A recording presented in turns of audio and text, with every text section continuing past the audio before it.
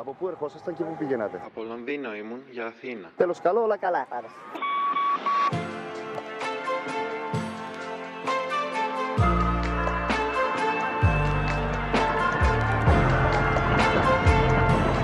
Epirus. Welcome back to Epirus Falls, a podcast series all about my love of northwestern Greece and its people. In today's episode, we are going to the very special village of Zitsa, a village that's as well known for its wine, which it now exports around the world, as it is a unique love story. This love story took place at the bakery of the village, a place I first discovered in the spring when owner Kostas Karamichos and his wife Anna Ellis made me the most delicious lunch made of fresh bread, wild garlic and homegrown tomatoes. Over the past few months, I've dreamt about returning to this bakery. So let's go baking in a brand new episode of Epirus Falls.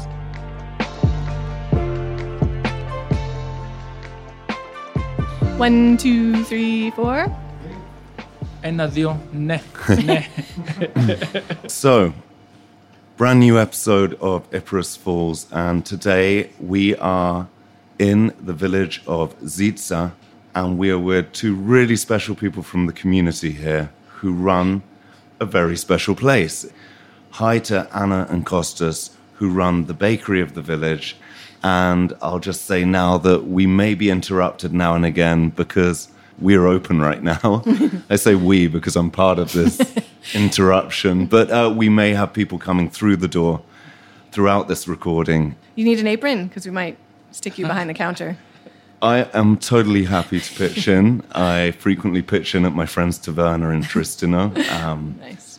Thank you so much for agreeing to do this episode and letting us actually record this episode inside your bakery.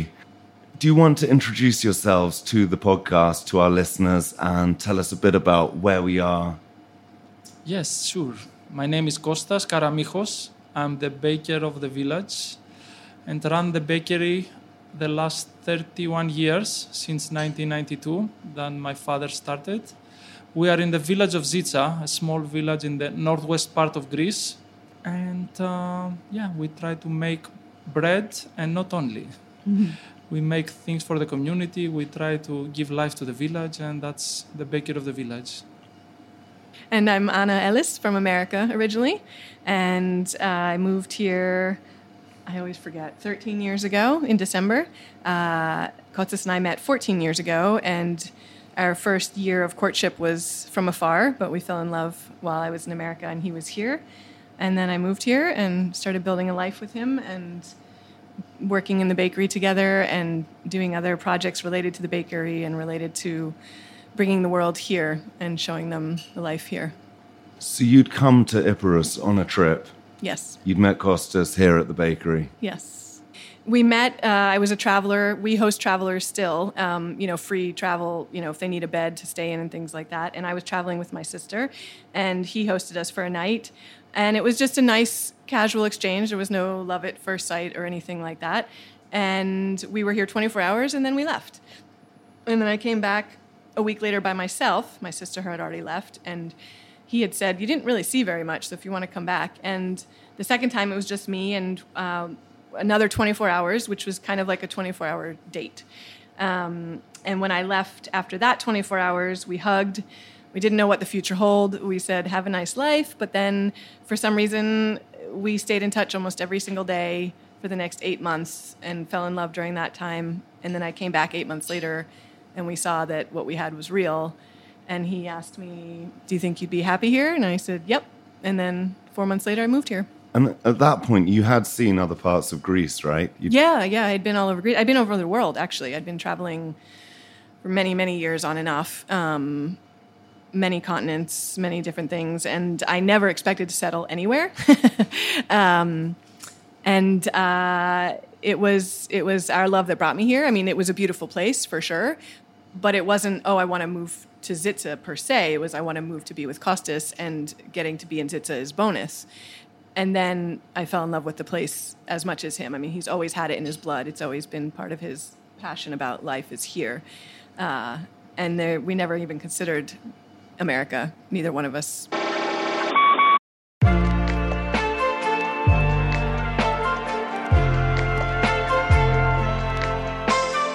Let's talk a bit about Zitsa. So Zitsa, as you say, is a small village, but it has a very big personality. And people know the name Zitsa when you speak to them about it. That is largely due to its successful wine production. Yes, that's the wine. Yeah, the Zitsa is famous for the wine. I think the name is, it's more than 400, 500, 600 years and people producing that special wine in the area. In the traditional way. In the traditional way, that's make a really unique sparkling wine. And for that, name of Zitsa is famous around, and right now around in the world, because the Zitsa wine start to export all over the world the last year, so people start to learn about this. When we walk through the village today, and I have a feeling that the bakery is also partly to do with this, all the locals said, welcome to the village, welcome to Zitsa. Can you tell me a bit about the locals here and the philosophy of the village, if there is one? Yes. That's about, since we host a lot of backpackers, cyclists the last 15 years, the people in the village are really familiar with seeing backpackers, foreigners in the village. And told that here always there was welcome. All the people that we host surprised because everybody smiled to them and say good morning even when they don't know each other. And still that community or that positive energy and vibes there are in the village, and the people welcome foreigners and they are really smiling and all this. So I think it's because all that years and people and past, so they feel connected a little bit. Yeah. And how long do people stay for generally with you? There's no general. It can be one night. We had a traveler who just popped in for the night to get a warm shower, or it could be a month. It could be they park their caravan up the hill and they hang out with us for a month, or they. It doesn't matter until they feel ready to move on to continue their trip. And what does that give you both as a couple? And you have two young daughters, I think 4 and 8 years old. What does that give to you as a family?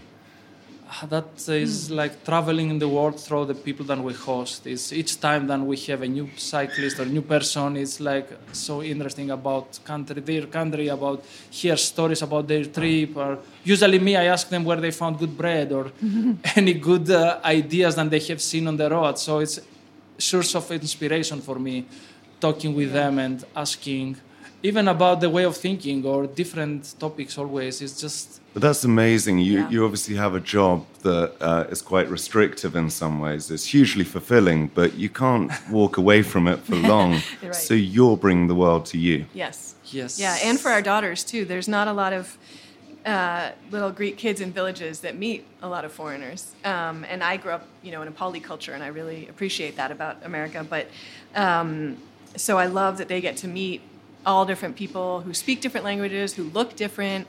We have gay couples, we have single people, we have everything, which is really wonderful for them to see and normalize. And getting back to like the baking, often they'll cook together and they'll bake together and bring recipes to Kostas, and they'll share and learn. And he's always learning, even though he's been doing this for most of his life, and he's a brilliant baker and cook, but he always is learning. He's humble like that and curious. And so, the panettone is a good example of learning about many products from the bakery, they pop up from ideas from travelers that we host. And just...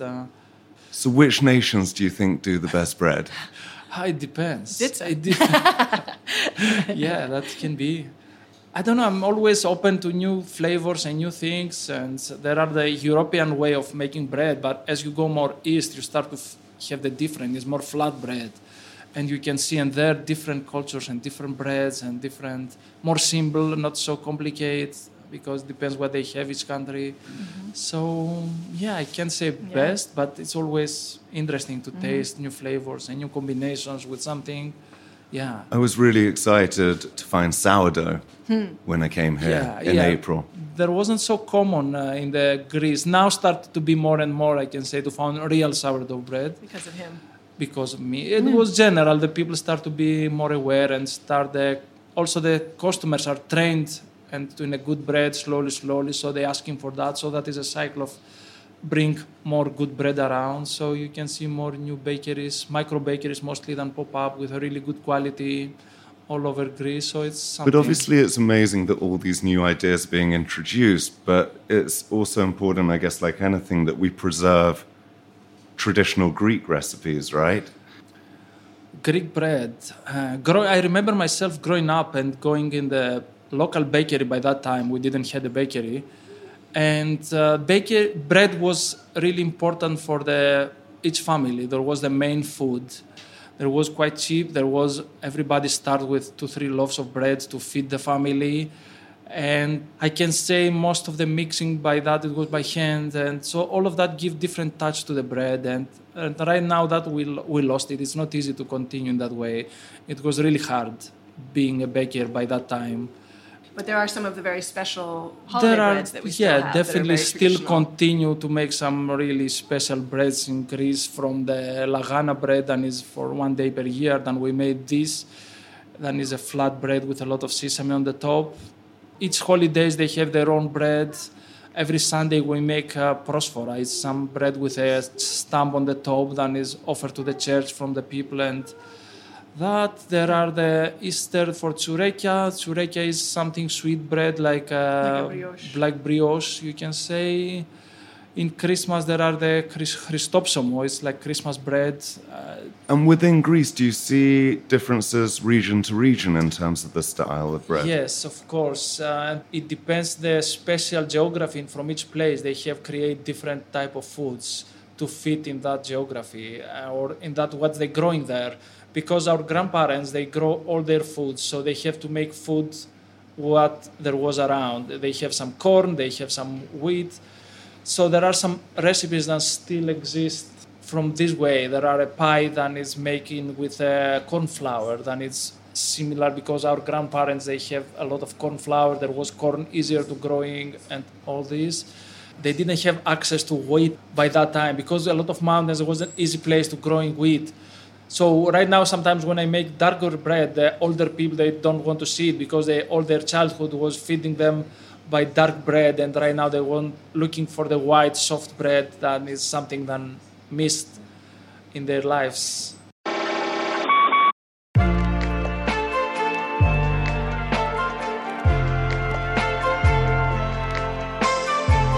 I think we have a customer coming in. Yes. Hold on. Ella. Elate.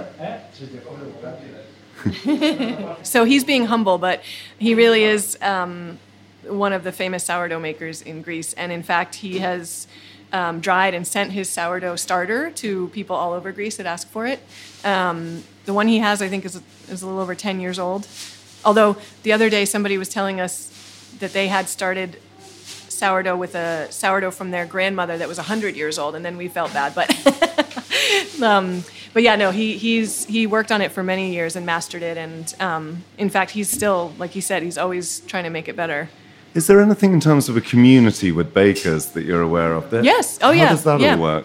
Well, there's an association of bakers, and each region has their own group, I guess. And in fact, I can't remember how many years ago it was now, but he went to one of his trips to France was with the group, and they paid for the trip, and he met one of his now best friends there. They ended up being roommates in Paris. So yeah, there is a community of bakers, and they share tips and techniques and things like that. They also will lobby together for different issues. So there's a law that in order to call something bread, it can only be the 4 main ingredients of bread: salt, water, yeast, and flour. If it has other things like seeds or flavors, it can't be called a bread. It can be something else. And they wanted to change that. Did they change that? Do you know? No. So they ended up not. To change that. Yeah. And then also if there's price issues that they have to agree on, we're talking about the baking coalition association. And Anna, you obviously, growing up in America, you actually had a career and studied something entirely different to the life you lead today, right? Yep. And that was environmental law? Yes, I did. Yeah. Yep. I came around to it. I actually didn't start my career in environmental law until quite late for most people. I mean, I did an undergraduate degree as normal, and then I kind of bounced around jobs, travel, and all that for almost 10 years. And then I went back to law school when I was 30, to Vermont law, which is always either the first or second best environmental law school in the country, depending on that year's rankings. And it was a very interesting course of study, and I also got a master's in environmental law and policy at the same time, did some very interesting environmental work for a couple months before, almost a year before moving here. What was it like moving on from that profession? It wasn't hard for me because I realized the type of environmental law that I was doing was more administrative, which meant more office work. And I didn't really know that there was a world outside the office, but I just knew I wasn't very happy there. And then coming here, literally 2 days or a day after I moved here, I started working in the bakery as his assistant. And I loved this type of work, using your hands, directly interacting with people and things like that. So I didn't miss the law per se. I missed sometimes being in the environmental field, and I missed more of the writing intellectual work of it sometimes. But I have brought that into my life here in different ways at various times. Can you tell us a bit about how you've managed to apply some of those things? First, my sister, who's also a lawyer, she had a lot of contacts in the non-English speaking world who would be writing journal articles for law review, different journals, and they needed editing work from an English speaker. So I was doing a lot of that, so I could edit law journals and articles and things like that. And then back in 2007, in November 2007, was when we learned about the oil exploration here. 17, sorry. Oh my gosh, 2017. We learned accidentally that some companies were coming in to do oil exploration and extraction in our area. And we and a bunch of people formed some coalitions to fight against that. And part of my role was writing things for press and also writing grant proposals to get grant money to help us fight it and things like that. So I was involved in that way. What were they originally suggesting for this area? It wasn't very clear to us. Never there was a clear information to the population. Yeah. And that was one of the things that we was trying to learn more and be more educated about what's going on, because didn't tell anything. There wasn't even meetings about inform the people what can happen or what's the possible things. So the world was a little bit unknown, and try to find our own search of similar things that happen in other parts of the world or different. The general plan by that time there was to do some tests to see where exactly there was the size and all this, what they're looking for, because it wasn't clear what they're looking for, if it was like oil or gas or whatever. So I remember when he told me, because I was actually in America with our oldest daughter for her second birthday, and he came a week or two after. And when he came, he told me. I didn't know until then. And I remember feeling like someone carved my heart out. And I just, and I didn't even grow up here. At that time I'd only been here 5-6 years, I don't even know. But this place is so special.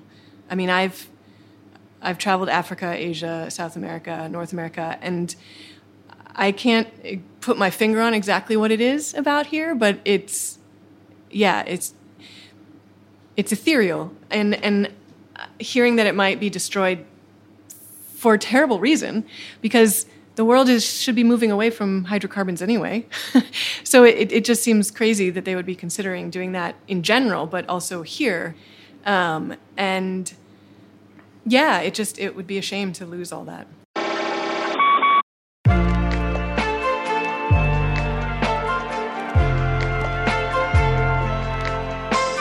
Just wanted to ask, obviously you would have the option to move to America, bring your kids up in America. Never. You've made a conscious decision not to go in that direction. Never put in the table so far. Never. We didn't need to put in the table so far, I can say. We're pretty aware what we have and appreciate what we have here. Even can be less than options for kids, for us, for everybody being in the village, to have less options than being in the city. But there are, from the other hand, the freedom that you can't have that. You have time to discover yourself. You have time to spend in nature. or to walks or to do stuff like that than you can have in the city. Then always you're chasing something, then you never grab it in the end. And within that, a conscious decision to bring your kids up more with a relationship with nature and the countryside than deciding, like almost half the population of Greece, to move to Athens. How important is it that you foster that relationship and cultivate that relationship they have with nature? You want to answer? Oh, yeah. No, it's. I mean, for me, it's everything. I mean, as I think I've told you before, I was anti-kid actually most of my life. I never wanted or planned to have kids, and I didn't realize until after moving here that for me, it wasn't that I didn't want kids. It was I didn't want kids in America. And you know, it is a give and take, as we said. I mean, there's benefits to both city life and village life. But for us, we value the village life, what it has. And, you know, sometimes I wish, on Christmas, I wish I could take them to the Nutcracker Ballet. Because I remember going there as a kid and I'm loving it. You know, we don't have that easily available. I mean, I could take them down to Athens and do all that, but, you know, maybe once when they're older. But so for sure there are limits. But, you know, the fact that at 4.5 and 8, they can just walk out the door and say, all right, Mama, we're going out exploring or whatever. And I'm like, okay, just, you know, be back before dark. Safety, community. And knowing that if anything did happen, if one of them fell and got hurt, it would only take about a second for someone in the village to see it, call us, tell us, you know, or someone else to go help them. One day our daughter was walking home from school and a downpour just opened up. And by the time I got in the car, she was already gone from the school. And I was like, where is she? And then someone drives up with her in their car and drops her off in the bakery. So, you know, and we have the farm, the sheep farm. And so the things they're learning there, to me, are just as important as extra language class or piano or swimming or, you know, things like that, because they're constantly just creating and building and using their analytical skills, and they feel close to nature. They don't get scared out by bugs and things like that. And they get their hands dirty. They get their hands very dirty, and they grow up with the community. I mean, everyone in the village knows them. Everyone in the village is happy to see them whenever they see them walking down the street. The way of life in a village can be so rewarding, and nowadays, it's kind of perfect with internet and how connected the world is. You can do anything in a village. You don't need to be in a city.